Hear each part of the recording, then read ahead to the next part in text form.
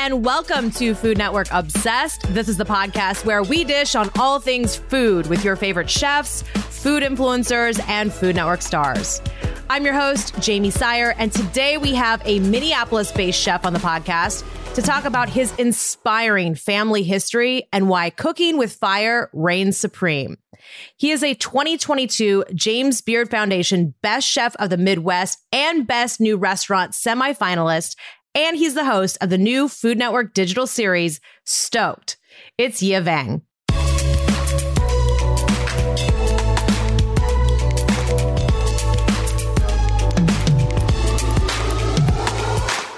Yeah, welcome to the podcast. And I have to say congratulations on your recent James Beard nominations, a semifinalist in both the Best Chef of Midwest and also Best New Restaurant categories. Were you able to travel to Chicago for the festivities? You know, it was really fun. It was so weird. Like, I've never done a red carpet thing before. So it was like super weird because there's like this whole group that like kind of like tells you where to go, where to stand, all these X's and these cameras. And I felt like I was a deer in headlight because there's all these flashes. And so, yeah. No, it's fun. It's like the Oscars for the food world. So it's always fun to see all the chefs getting, dressed up and obviously honored for the work that they've been doing in the restaurant industry. But I want to talk about your path to where you are now, because landing in the Midwest, really part of a larger story of displacement, determination, and also resilience that's really so woven into your family and your identity. So I would love to hear more about your family's story and the rich history of the Hmong people and how that shaped who you are. So how did your family, first come to settle in the United States and specifically the upper Midwest?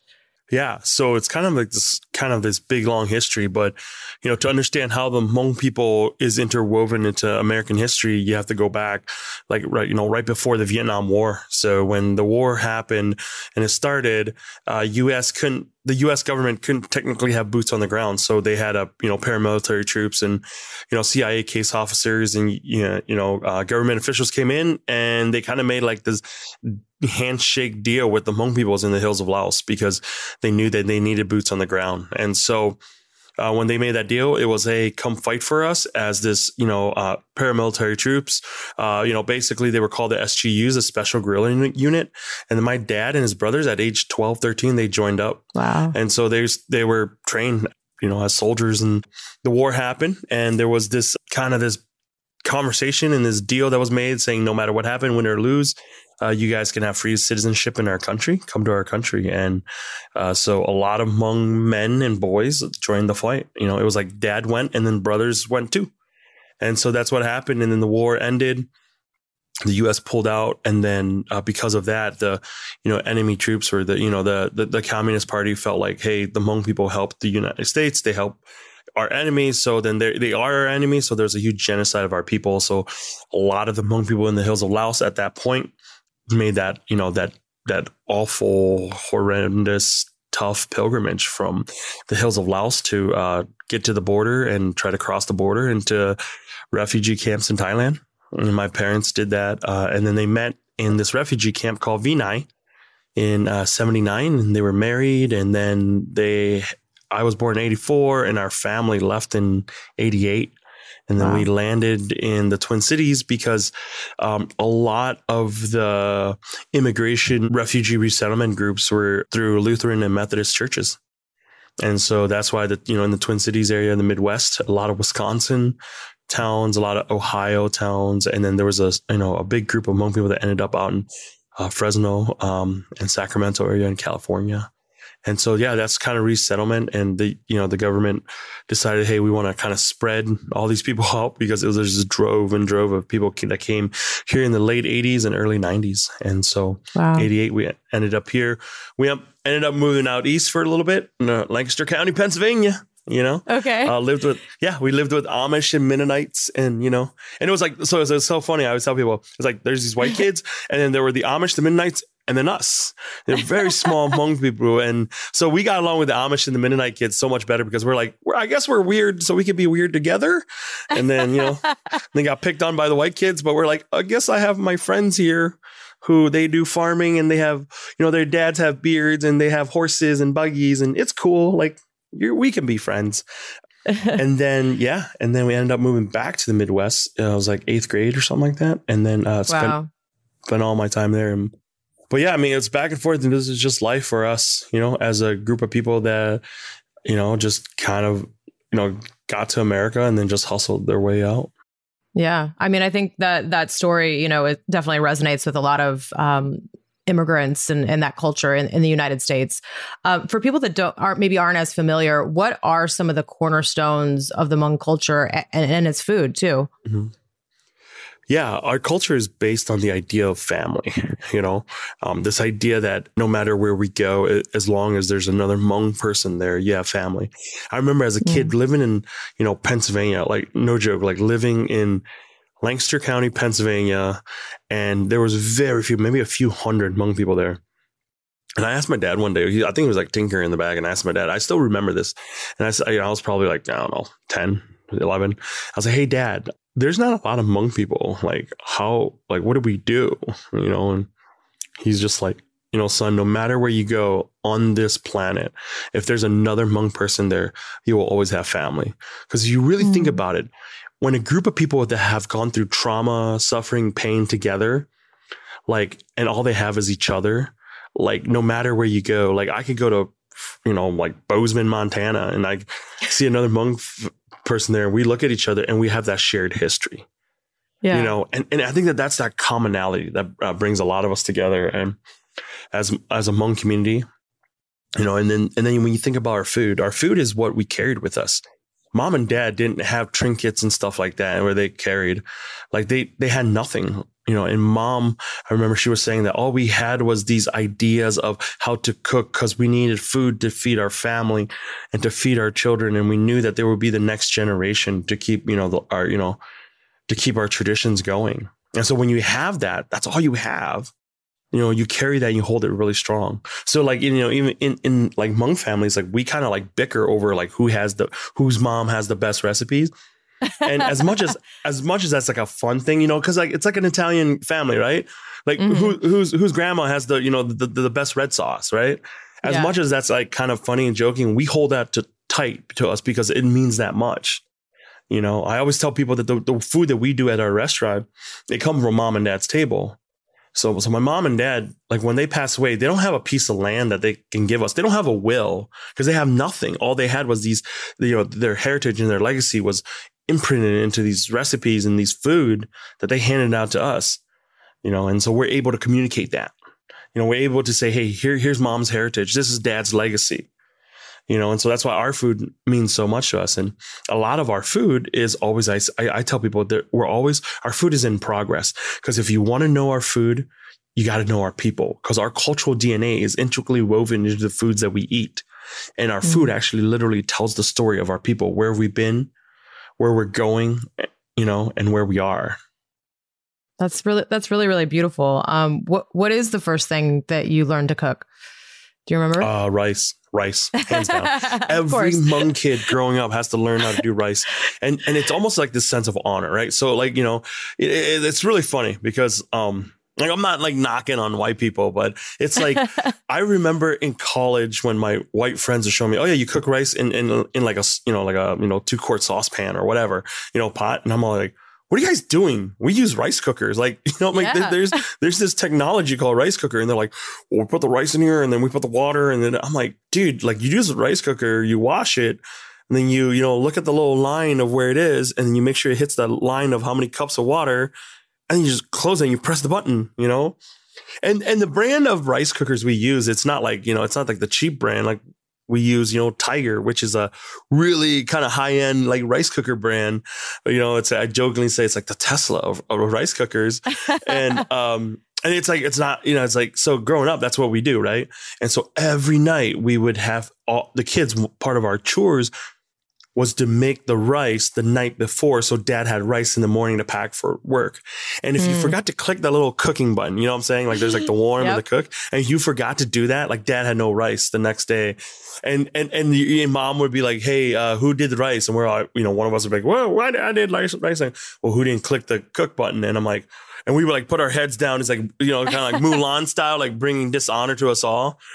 and it's just like that, that, oh, you dishonor the family by not pressing the button, yeah, it was the first thing I did. And mom literally took my hands, put it in the water with the rice, taught me, like, I still use the method where you bold up your hands like this, and then you move it around so you can make sure you wash all that starch out. So the kernels of the rice individually you can taste, and you wash it until the rice, under the rice water is clear. And then you have to level the water right. And, and all these little techniques where, honestly, what's the recipe for rice? Water, rice, boom, done. Right.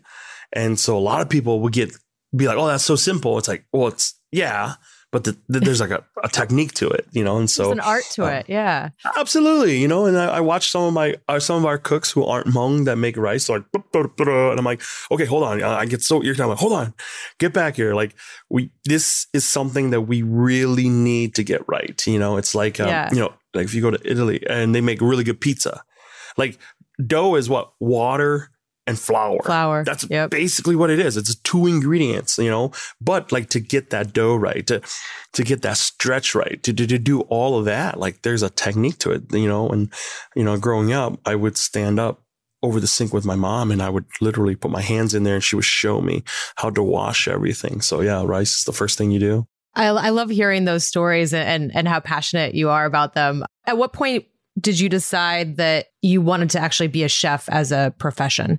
Yeah, I talk to a lot of people about this, and the first thing I say is like, the honest truth is I don't think I found this profession. It found me. Like I was trying to run from it my whole life. Like, I grew up, it's like, yeah, like it's okay. Like you're a line cook, you make $10 an hour at high school, freshman college kid, whatever.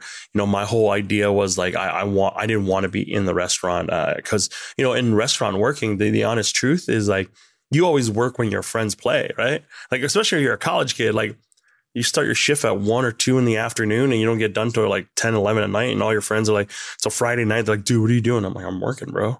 And so I hated it. I never wanted to do it, but it's always like this kind of job where I just fell back on because it's like, well, it's kind of the only thing I really know how to do. And I tell people that it's literally like that girl that you start dating in high school, but you break up every year. And then you like go back to each other and then you break up and you go back and then you go to college. You're like, well, I think we're going to move different directions because we're different people now, but then like college is over and you get back to town and you're like, what are you doing? What's going on? And for me, it ended up being like 15, 16 years of it. And I'm like, well, I might as well put a ring on her, because I know her so well.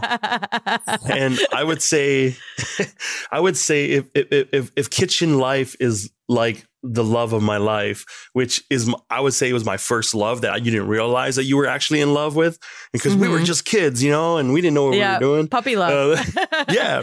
But I would say about 9 years ago and almost 10 years ago, I fell in love with my first love.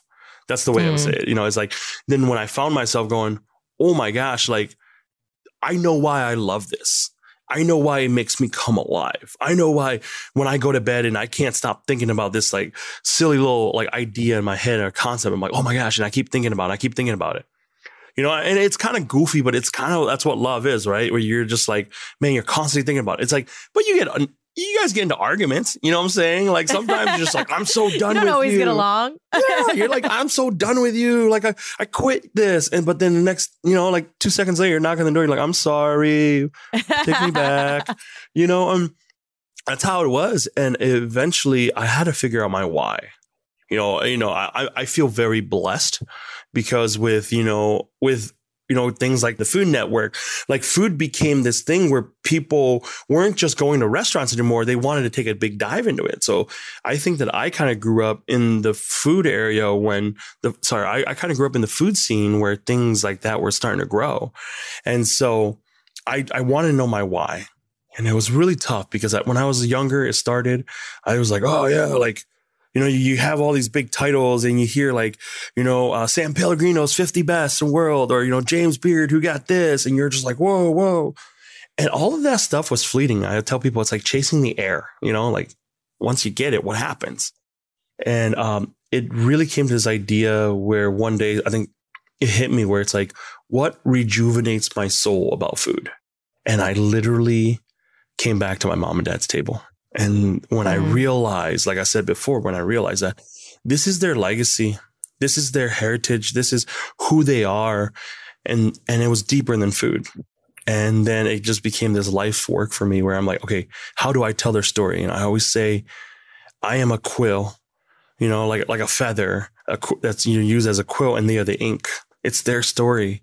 And I have the honor of writing their story or finishing their story the way that they want it to finish. But what is a quill without ink? It's just a feather that gets tossed in the wind. It's nothing, you know? And so they are my ink. They are my purpose. And this isn't like, somebody once said to me, like, oh, that's your shtick. That's what you do. Like the family thing. That's your shtick. And I got really offended. Like, that's not my shtick, dude. Like, that's just who you are. Yeah. Well, when you realize that there's these two people that gave up their life, that, you know, the way that dad had to fight in the war and the way that my mom had to sacrifice herself, when you realize all that, like, and how much they gave up their life so that you can have life, like, it changed every way I thought, and changed the way I treated people, it changed the way I talked to people. And for me, it changed the way I cook. It's not a shtick for me. It's not my, oh yeah, that's like your brand. It's like, I got so angry when a PR group was like, oh yeah, that's your brand. And I was like, dude, it's not my brand, dude. I'll walk out on you guys right now if you guys think this is my brand. Like, I'll shut this whole thing down. Like, this is who I am. Like, it comes back to them. I don't exist without them, you know? Yeah. I mean, with this idea that every dish has, you know, this narrative, how do you encourage people to kind of, you know, look beyond the bite, consider what informs and influences the food that they eat? Yeah, absolutely. Like, I think that everything has a story, right? My dad's an incredible storyteller. As a kid growing up, he would make up all these stories to put us to bed. And, you know, and some of them are like his war stories, which I'm like, I don't think it was like children appropriate, but whatever. Like, we loved it, right? But dad is a storyteller, and for him, it was his way of communicating with us, you know, and it created our imagination. And I tell my cooks, I'm like, you know, I tell our chefs and cooks, I'm like, you guys are incredible technicians of the craft. You guys are incredible cooks. You're great operators. But at the end of the day, too, you're storytellers. So every one of you comes from a different background. Like, some of our cooks are Hmong people. Some of our cooks are, you know, white. Some of them are Chinese. Some of them are Hispanic. Some of them are Black. Some of them are trans. Some of them are, you know, from the LGBT community. I'm like, I want your story. I want you to bring your story in. And then being able to use food, which is a universal language, to write your story. And for me, that's what I'm trying to do. It's just like, my story is I exist, and I'm blessed to be able to do what I do because of these two people, because of their unconditional sacrifice, you know? And so for example, when you go to a restaurant and you eat something that's like super delicious, ask yourself, how did this get here? Why is this here? Why does it taste the way it does? Before you make any recommendation to, hey, could you change it this way? Or could you like not put so much of this? Or I like this, you know, it's that whole idea that the customer is always right. I'm like, well, what if the customer was just quiet and just ate the food that was served to them? And they then dig in their head going, hey, I don't know much about these people, but I know that I love this dish. So why is this dish the way it is? Because if you really, really think about it, at the end of the day, food is sustenance. It's what we use to, you know, keep us alive. Well, we use what's around us. So like, for example, you know, a good buddy of mine who's a chef up here, his name's Jamal. He's Somalian, you know, from the Twin Cities. And Jamal, we would talk about some of the dishes. And as we talk about some of the dishes, he would tell me about some of these ingredients. And as he talks about some of these ingredients, I'm like, oh, this makes sense because that's what you guys had back in Somalia. Mm-hmm. And those ingredients actually grow in a certain place, and they had to harvest it. And there's a story behind that. And after a while, you're not really talking about food. You're talking about someone's soul. You're talking about their humanity, and we can connect that way. Yeah. I mean, I think it's cool that you are able to tell these stories through your food, through your restaurants. You have Union Hmong Kitchen, and then your upcoming establishment, Vinai, which you describe as a love letter to your parents and to that legacy that we've been talking about.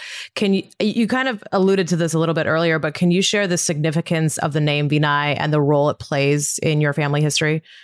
Absolutely. Yeah. Vinai is the name of the refugee camp that my parents met in 79. From 75 to 92, Vinai hosted 90,000 refugees from the Vietnam War. And out of those 90,000, 90% of them were Hmong. And out of those 90%, majority of them ended up in the Midwest.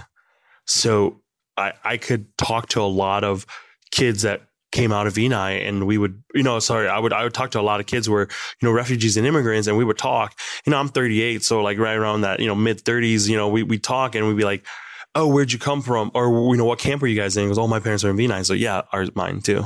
And so there's that connect that, again, like our people have that connection. Vinai it's a very synonymous name to all of us. Hmong kids, we grew up like that name was so part of our vernacular, so part of our language. And one of the things I love is being able to teach others who are not from our community. And it says, well, I don't know how to pronounce it. Is it Vinay? What does it mean? And the moment I said, hey, this is a refugee camp from the war, a lot of people like they perk up and they go, oh, well, explain more. Because when we think of refugee camps and we think of this, we think of these things that, oh, that was so long ago, right? That was so, so many years ago. Or it's like, oh yeah, that's like, if you think about, what's happening in Ukraine and how there's all these refugee camps around there we're like, well, that's on the other side of the world. But then the moment I talk to someone going, yeah, like I was born in that camp, I lived there, I was born in 84. We were there till 88. My parents lived there for 10 years before we came to America. And a lot of them, like a lot of my friends who, when they realize that, it clicks in their head, or they're like, well, not to be, whatever. They're just like, well, I just never thought that. Like, we grew up going to college together. We grew up going to high school together. Like, I didn't know that you were born in a refugee camp somewhere. I'm like, yeah, like that's our story, And so, so we call it Vinai because we wanted to offer a place of hope. Vinai, mom always said, Vinai is not where our story ended. It's where our story began. And I love that. I love that fact. And so I literally, when we were kind of thinking about this, brick and mortar concept, I said, hey, I want to call it Vinai, and it's a love letter to my mom and dad. So I'm a literal person because I'm a cook, so I'm like, well, I'm going to write a letter to them. And I wrote them a letter, never gave it to them because they can't read English. So, and it was weird to like give them that letter. So I put my heart and soul in writing this letter of like what they mean to me and what Vinai is. And when I did that, we extracted these 3 themes that came out of there. And out of those themes, what we realized, what Vinai is really about is belonging. We want to create a spot that echoes the legacy and heritage of mom and dad. And what's their legacy? What's the echo of their heritage? It's about creating a table where everyone belongs. So we grew up in our home. Yeah. Where they had a table and anybody came in, there's always food at the table for them. Lo no mo. That's a Hmong phrase. It means come and eat. And it is a greeting also. The moment you walk into a Hmong house and there's food everywhere, it doesn't matter. You don't have to make reservations. You know what I'm saying? Like, it's not like, oh, we're coming tomorrow with 4 people, blah, blah, blah. It's like, come in, lo no mo, come and eat. Yeah, come and eat. Come and eat. Anytime you come here and we have food here, this is your table. You belong here. So that is like the ethos of Vinai is you belong here, no matter who you are. No matter what your checking account is, no matter what, I don't know, political party you voted for or where you stand, you belong here and everyone belongs here. And so that's that idea. Vinai is everyone belongs here. And you know why that's important? Because that's mom and dad's heritage. That is their legacy that they're leaving for us. That's amazing. What's your vision for the restaurant in terms of the food and giving this place to people that know and love that food, but also maybe, opening some people's eyes that have never tried Hmong food before? Yeah. Even within the Hmong community, the description or the understanding of what is Hmong food, right? Even in the Hmong community, we struggle with that because, when we were kids, we were asked, what is Hmong food? It would be like that awkward 8th grade dance where you don't know where to put your hands. So you kind of end up going, well, it's kind of like, it's not Thai, but it is kind of like Thai. It's not Vietnamese, but it's kind of like Vietnamese. It's not Laotian, but it's kind of like Laotian. And as kids, we ended up going like, well, so what is Hmong food? And so we coined this phrase saying Hmong food isn't a type of food. It's a philosophy of food. It is a way of thinking about food. So, the greatest thing about the Hmong people that I love is no matter where we go, we can always use the land to grow what we need to grow so that we can feed our people. So you can go to Utah with a group of Hmong people and they'll use that land and they'll grow the produce that they want to grow. And they're going to be making food and that food is Hmong food. It is. See, the word Hmong literally means free or people of the free. And not kind of, and like that idea where we're not held by boundaries because we're free to think outside of the lines. And I love that. And I love teaching that to our young Hmong people where it's like our parents came to America so we can be free. Mm. So let's think outside of the box. So a lot of Hmong food actually is, reflects the area or the region they're in. So the Hmong food out in Fresno, California is going to be a little different than the Hmong food in Boca Raton, Florida, or the Hmong food in Little Rock, Arkansas is going to be a little different than the Hmong food that's in, Dayton, Ohio. The Hmong food in Dayton, Ohio is going to be a little different than the Hmong food in the Twin Cities. Why? Mm-hmm. Because it's the land that we grow our produce and product in, and that's what being Hmong is about. Because the Hmong food we have here in America now, it's progressed, it's moved forward. It's a little different than the Hmong food we have in Laos and Thailand. Because the honest truth, the Hmong food we have in Laos and Thailand, which is your quote unquote traditional, we always call it traditional. It's a lot of stews and a lot of boiling. It's a lot of, preserving through, curing and making jerkies and a lot of grilling over fire, a lot of fire. And that's where I learned how to cook is over the fire. So Dad taught me that. So Vinai has a big reflection of fire, so we're using charcoal, wood fire to grill a lot of our proteins, and Hmong food. I always tell people, if you come to my house and Mom's making you dinner, you're going to find 4 elements on that table. You're going to get a rice, You're going to get a protein, you're going to get a vegetable, and you're going to get a hot sauce. And all 4 of those elements create what we call Hmong food. So people always ask me, what's your favorite dish? I'm like, I can't tell you what my favorite dish is because all 4 of those elements play off of each other.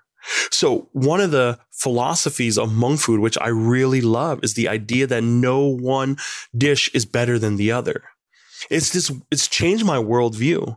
The idea that together we can do more. As we were little kids, we would fight over silly things. And I remember one day my dad, I think it was literally, under the dinner table, there was like 4 of us kids and there was like 5 pieces of chicken or something. And we're like, who's going to get the last one? And I was always the idiot kid who I'm like, well, it's not fair. That's the first thing I said. And my dad stopped us and he goes, don't use that word, and he goes, and he taught me a valuable lesson that day. He said, when you say this is mine, you have less. But when you say this is ours, you have more. So it's this idea that with Hmong food, it's never been about mine. So there's no individual dish because that's why when we serve food at our home, it's all in the middle. You'll never hear a Hmong family go, let me make you a plate. Because when you come to our home and my mom's making you food, she's going to take all that food and she's going to put it in the middle and she's going to give you a plate and you get to put as much as you want in there. It's endless. There's never going to be like, well, there's only 2 pieces left. There's one of us. What do we do? Then you can take both of them because when you come from a group of people that have suffered together, that had hunger together, that have died together, it's amazing just to be around the table together. And so Vinai, the food we make we get the food that we make is from Mom and Dad's table. But the truth of the matter is that I think the public and, the majority culture, there's just this idea that it's like, oh, if it's put in a fancier plate and has a little zhuzhi sauce and has some little edible flowers on it, it has more value. So, I came from that school of cooking, so we can do that. That's a little part of me. But the philosophy, the ethos, the flavor profile, that's from Mom and Dad's table. So, that's where we get to interject. Like we put little bougie little flowers on there, because it makes it great. It's good for the gram, It's for the gram. You got to do it for the gram sometimes. It's for the gram. But at the end of the day, the heart of it is Hmong, and so we get a lot of messages from Hmong people. The hardliners are like, this isn't Hmong food. You bastardize our food just to get your own name and glory. And then, on the other end, we have a lot of people that says, thank you so much. Thank you so much for doing this. Thank you so much for, speaking for our people through our food. And again, at the end of the day, I'm not speaking for our people. At the end of the day, I'm not trying to represent our people. At the end of the day, I want to be truthful. I want to be honest. And I want to look at my mom and dad in the eyes and say, hey, did I do you justice? Did I do you right? That's all I really want to do. That's all I'm about, I mean, I think it's interesting because, you've clearly come back to this place of being so passionate and proud about your culture and where you come from. But you've also talked about, this deep longing, growing up to kind of assimilate to American culture. You talked about being, the weird kid in Pennsylvania and that kind of thing. So what has your path been like in terms of, going from this longing to be like everyone else, and then now this celebration and amplification of your culture and your family? Yeah, it's like that old Rascal Flatts song, God bless the broken road. I always joke about that. He's just like, you started on this road and you didn't know where you were going, and suddenly it just brought me back to you, kind of deal. And that's how I felt. I think I was a kid growing up going, dude, I don't want to be different, right? It's so funny, right? When you're a child, you're a kid growing up, you're just like, I don't want to be different. I want to be the same. I just want to be like every white kid, right? I hated my name, Nia. They struggled with it, and they're like, you got made fun of. And I remember a kid in elementary school, because, most Asians have like kind of like smaller noses, and he would always come and put up his hand to my face and goes, hey, flat face.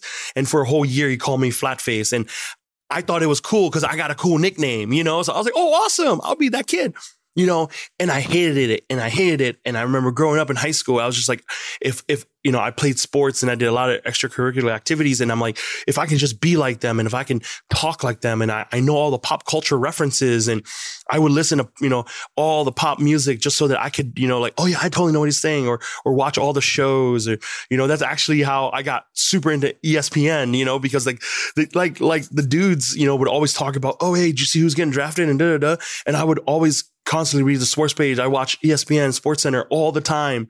I was super, I love football. I played football. The only thing I wanted to do out of high school was to go play college football. That's all I wanted to do. And I would sit there every day just watching ESPN over and over. Sports Centers repeat itself. I would constantly just do that.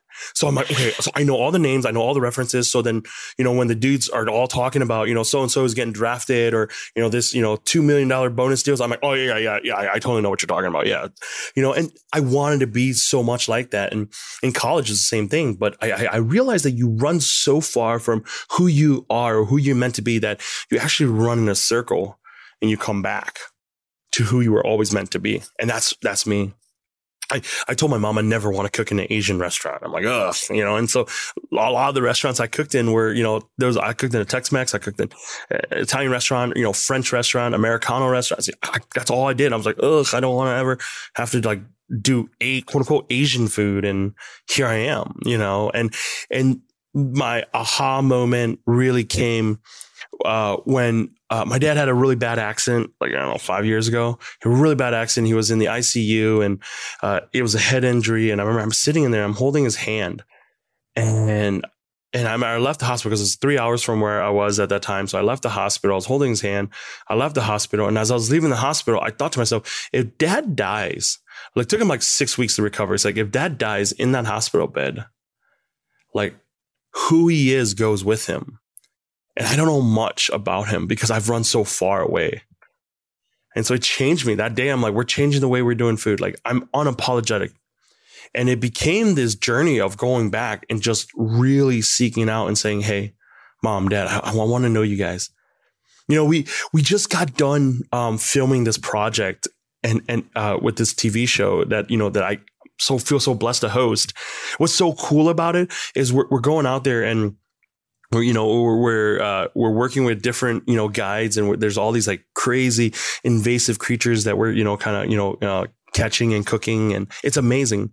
And I remember I brought those, I'm like, hey Mom, this is what we're doing this week, or we're out here in this, this part of the state doing this, or we're out here in this part of the country doing this. And my mom's like, oh yeah, we grew up eating that. And my dad's like, oh yeah, I know how to eat that. And I'm like, wait, what? And I'm sitting there and they're talking about their childhood growing up, being able to, to harvest some of these, animals. And I'm sitting here going, and I feel like I'm just digging into their childhood. And it was so awesome. And so again, like I said, I feel like it's like that you run so far from who you are or who you don't want to be, but you just end up running back to it, and so that's where I am. And that's where I get excited. Everything we do, I always tell people it becomes a platform where I can talk a little bit more about them, because you have to understand, I was that 7-8 year old kid who every night I go to bed and I pray to God that I would wake up the next morning I would be white and my name would be Will. Like I thought that because I just wanted to be like every other kid. And one of my friends in elementary school, his name was William. And I'm like, oh, that's such a cool name. I didn't want a name like where every time teachers try to say it, all the kids look at me and they're like, oh, it must be him because he's the only one that doesn't look like us. And I wanted to be Will. And I wanted my parents to speak English because I was so embarrassed that they couldn't. So I couldn't tell, my friends couldn't come over because I was really embarrassed. And I was like 7, 8 years old. And you fast forward that 30 years later, and now I'm going to bed and I'm hoping to God and I'm praying that I get a chance to wake up the next morning to tell other people about them, you know, to kind of in a way like redeem myself from all these horrible thoughts I had as a kid where I'm like, I didn't want them to be them. But as I get older, I realize that I am them. I look at my dad and I'm like, I am you. Everything that's good about who you are, your gentleness, your kindness, your humbleness, like that's so much part of me. And so now I get to wake up every morning going, please ask me about them. You know, we get to go on these shows. We get these great media platform where I'm like, this isn't a brand or this isn't a shtick about who they are. It's everything that's good about me. The way I know how to cook is from my mom. The way I know how to start a fire and grill meats, that's from my dad, you know? And I don't know, like I get to be in this moment now where I look at that kid and I'm like, dude, it's tough. I get it, bro. Like I look at that 7-year-old kid and I'm like, it's tough right now and you're not going to get it. But in 30 years, all this stuff is going to make sense. And I tell people that I get the best job in the world, dude. I get to wake up every morning. We get to start fire, grill meats, cook food. And then we get people to talk to us. And then I get to tell them about 2 of the most amazing people that I know. That's changed my life. That's what I get to do every day. And at the end, you know, and so that's why I love it. Yeah, that's why I love what we're doing. And, you know, and we again, like I tell people, I feel so blessed to just have this platform. So I think that's really beautiful. And I know last year also you became a U.S. citizen, which also makes it like very full circle for you. And you joked about, you know, wanting to change your name and you stuck with you. Yeah. I think that's so cool because it actually means iron skillet, right? Yeah. So if in our native tongue, if you look at in our native language, the word "yia" is literally means iron skillet or like an iron frying pan, a wok. And as a kid growing up, the Hmong kids are kind of mean too. Like my cousins are kind of mean. They're like, "Hey, where's the yia?" And I walk in, I'm like, "Are you talking to me?" And they're like, "No, the other one." Ha. But my mom is so fun because here's the deal. The truth of the matter is my youngest brother's name's Ko Hmong, which literally means blessing of God. So we all know who they love the most out of all the children. Like you have iron skillet over here. You know, my sister's name is Mai, which means, you know, beautiful or graceful. And it's like she's, you know, it's like a girl. It's a female name. And then my older brother's name is Chu, which literally means rice steamer. You know, that a Chu is a rice steamer in Hmong. A Yia is a frying pan. And then my youngest brother's name is Ko Hmong, which means blessing of God. And I'm like, well, we kind of know who the favorite one is. I said to my mom once, she goes, "Don't say that. We love you all the same." I'm like, yeah, okay, but blessing of God over there is, so growing up, that was kind of the thing. And people always joke, they're like, "Oh, it's your destiny to," you know. I'm like, man, why couldn't mom name me like NFT or cryptocurrency, you know? Like, that would have been cool. You know, like that would have been awesome, mom. Like crypto, like you couldn't name me crypto, you know? And I was kidding. Yia tells us about his new Food Network digital series, Stoked, when we come back.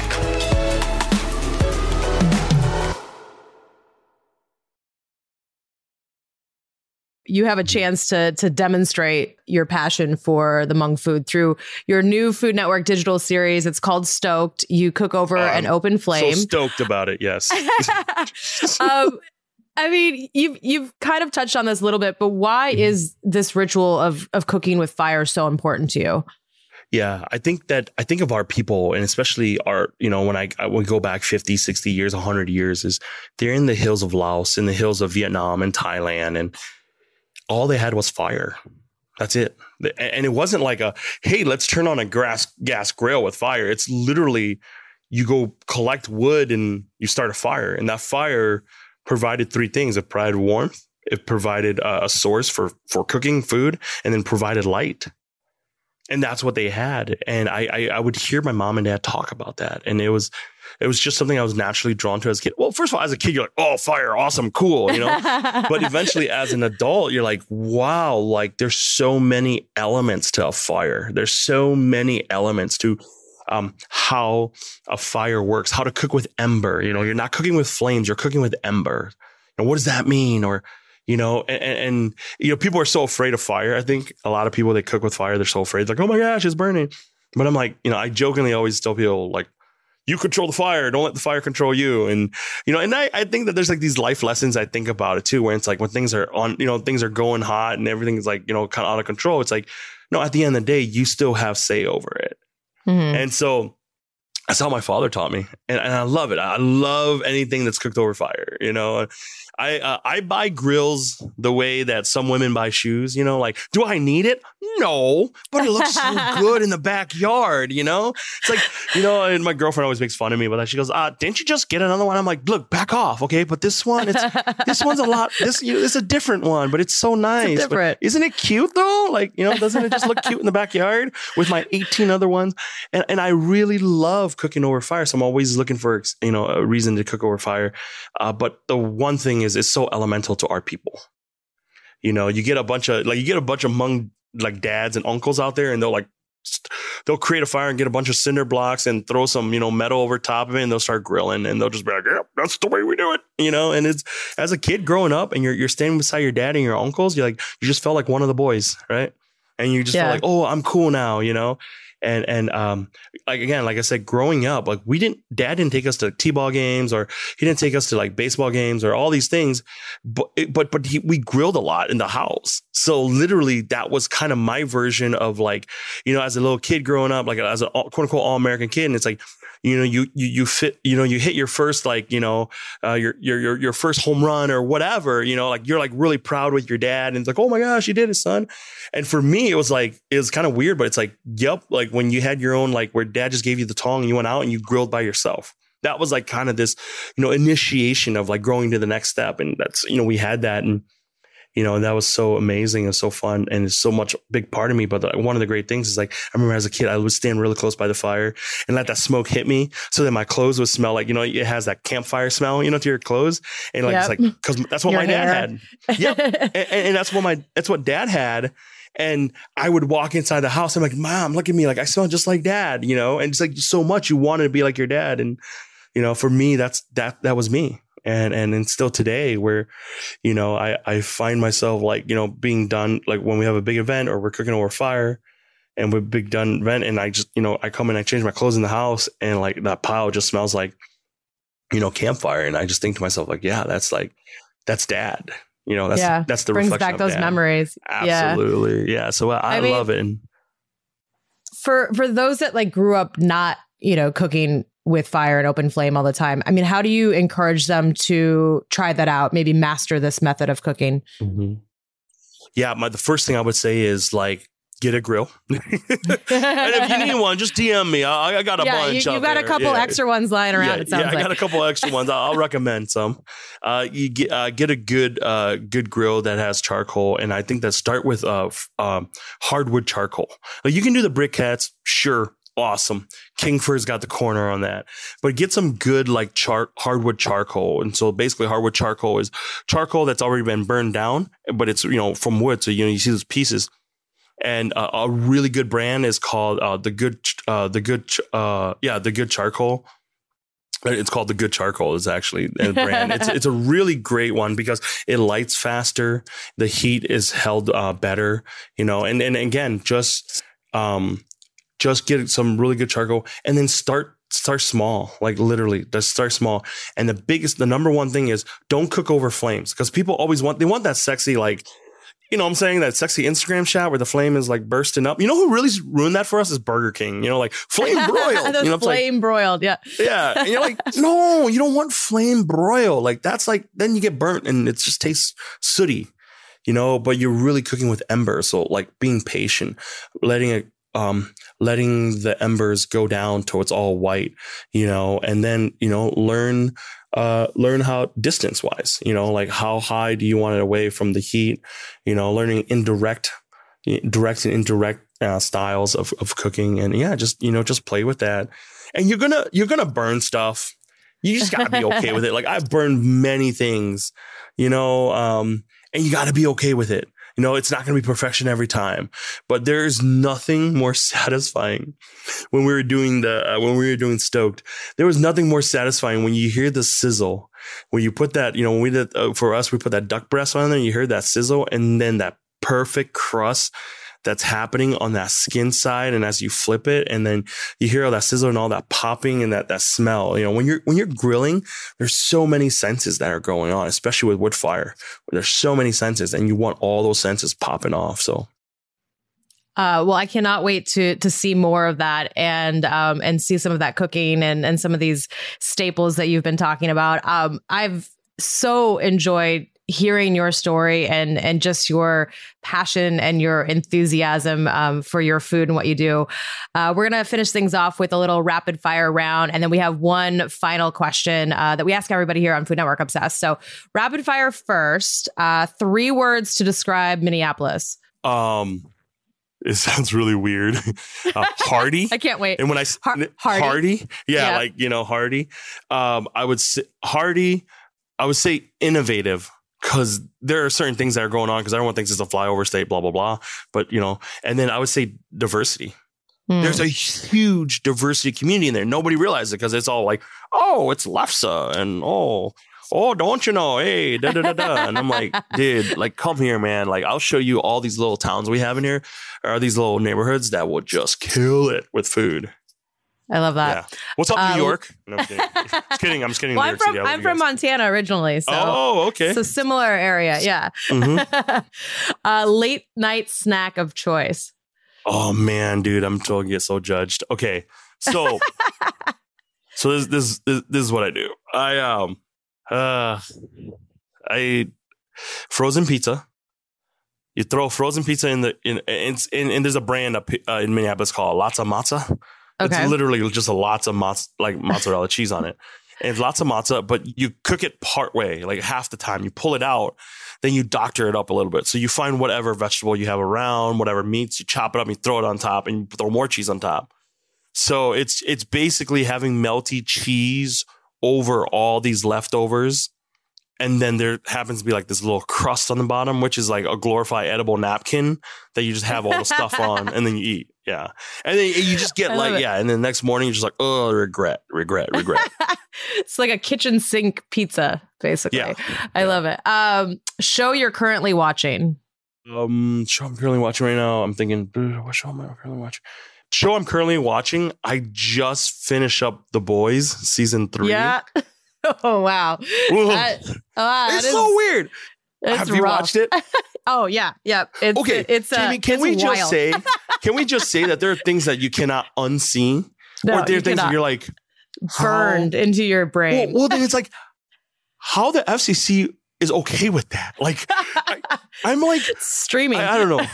In my mind, I'm like, those writers are kind of messed up. I know. Like, how did someone actually think of that? Yes. It's wild. I don't know why I keep watching it though. I'm just like, it's like picking a scab. Like I know what's in there. It's just blood that's going to gush out. Just gotta see it. Got to see it for myself. Yeah. That's hilarious. Mm-hmm. Pantry staple you cannot live without. Oyster sauce, fish sauce, salt, pepper, and granulated garlic and coriander. Okay. First thought when you found out you were a James Beard Award nominee. To be completely honest, I didn't know what was going on. I was just out to lunch with my girlfriend. I had my phone off and then I turned my phone on and there were 52 missed messages. And I was like, crap, what's happening at the restaurant that people are freaking out? And then also too, I have a text chain with all my college buddies that they always send like stupid memes to each other and dumb stuff like that. And so I'm like, oh my gosh, like somebody sent a meme and everyone's going off riffing on it. And then I just like, what's going on? Like, why are they saying congratulations? Like, what's happening? And then I was like, oh crap. And I remember I had to stop the car in the middle of the road, pulled it aside. And then, I was like, what's going on? I'm freaking out. And so, yeah. I really didn't have a thought. I was like, what's going on? Why is there so You're much? just like, what? Your confusion, I guess, is the thought. There was a lot of confusion. Yeah. All right. What would be the title of your memoir? Don't hate me till you loved me. That sounds pretty perfect. All right. Yeah. So our final question that we ask everybody here on Food Network Obsessed is, what would be on the menu for your perfect food day? So breakfast, lunch, dinner, dessert. There are no rules. Like calories don't count. You can time travel, whatever you want. Absolutely. Okay. So I would start breakfast out with a really good, like, New York City bodega sandwich, egg sandwich, but then like I'm that dude who like will throw in like 20 slices of thick cut bacon type thing on there too. So like that, and just good fake Kraft cheese, and then that soft. You got to have the American cheese for sure. Yeah. Oh, come on. There's nothing better. I think some restaurant was trying to create their own. I'm like, just stop. You're embarrassing yourself. Okay. Yeah. You do that. And then lunch, I would probably, I'm a sucker for chilled noodles. So some kind of chilled noodles. I'm a huge fan of this ramen style. It's called Sukemen, where it's like you get the noodles, and the noodles are chilled, but then the broth itself is like a reduced concentrated sauce. So then you take the noodles and you dip it into the broth, and you just like, that's just like, they don't make that much around here in the States. So wherever I can get a Sukemen style ramen, I'm just like, oh my gosh, that's the jam. And then I would say dinner would be like seafood. Just kind of being landlocked here a little bit. It's kind of hard, but I'm talking about like raw chilled seafood, like the big like 4 layer stacked up, where you just got your lobster, you got your stone crab. You want the tower? The behemoth tower. That's something along that line, where it's just like, and then we're getting like deep into like different kinds of shrimp, different kinds of oysters. And like, I'm just a sucker for that stuff, and just sit there because it's like when you eat that stuff, you never feel like you're full, right? It's not like a hearty steak or something. You eat that and you can just have it with like a light Pilsner or a light lager beer. And you just sit there and you pick with your friends, and you just pick it, everything. Yeah, I totally do that. And then, and I don't know, when I was younger, I used to be a big dessert person, but now I'm not really. But I would just say, what is it? Cheesecake Factory. Cheesecake. Good old like strawberry cheesecake factory. Yeah, like the old school Cheesecake Factory cheesecake, like the strawberry, just plump on there. Yeah, good to go. All right. Well, that sounds like a pretty perfect day. And again, it was such a joy speaking with you and hearing your story and your love for your family and your culture. And best of luck in all of your adventures to come. Thank you, Jimmy. Thank you for having me on the show. Greatly appreciate it. So grateful to Yia for sharing his amazing story with us. And you can catch him on his new series, Stoked, out later this summer on foodnetwork.com. Thanks so much for listening, and make sure to follow us wherever you listen to podcasts so you don't miss a thing. And if you enjoyed today's episode, please rate and review. We love it when you do that. That's all for now. We'll catch you foodies next Friday.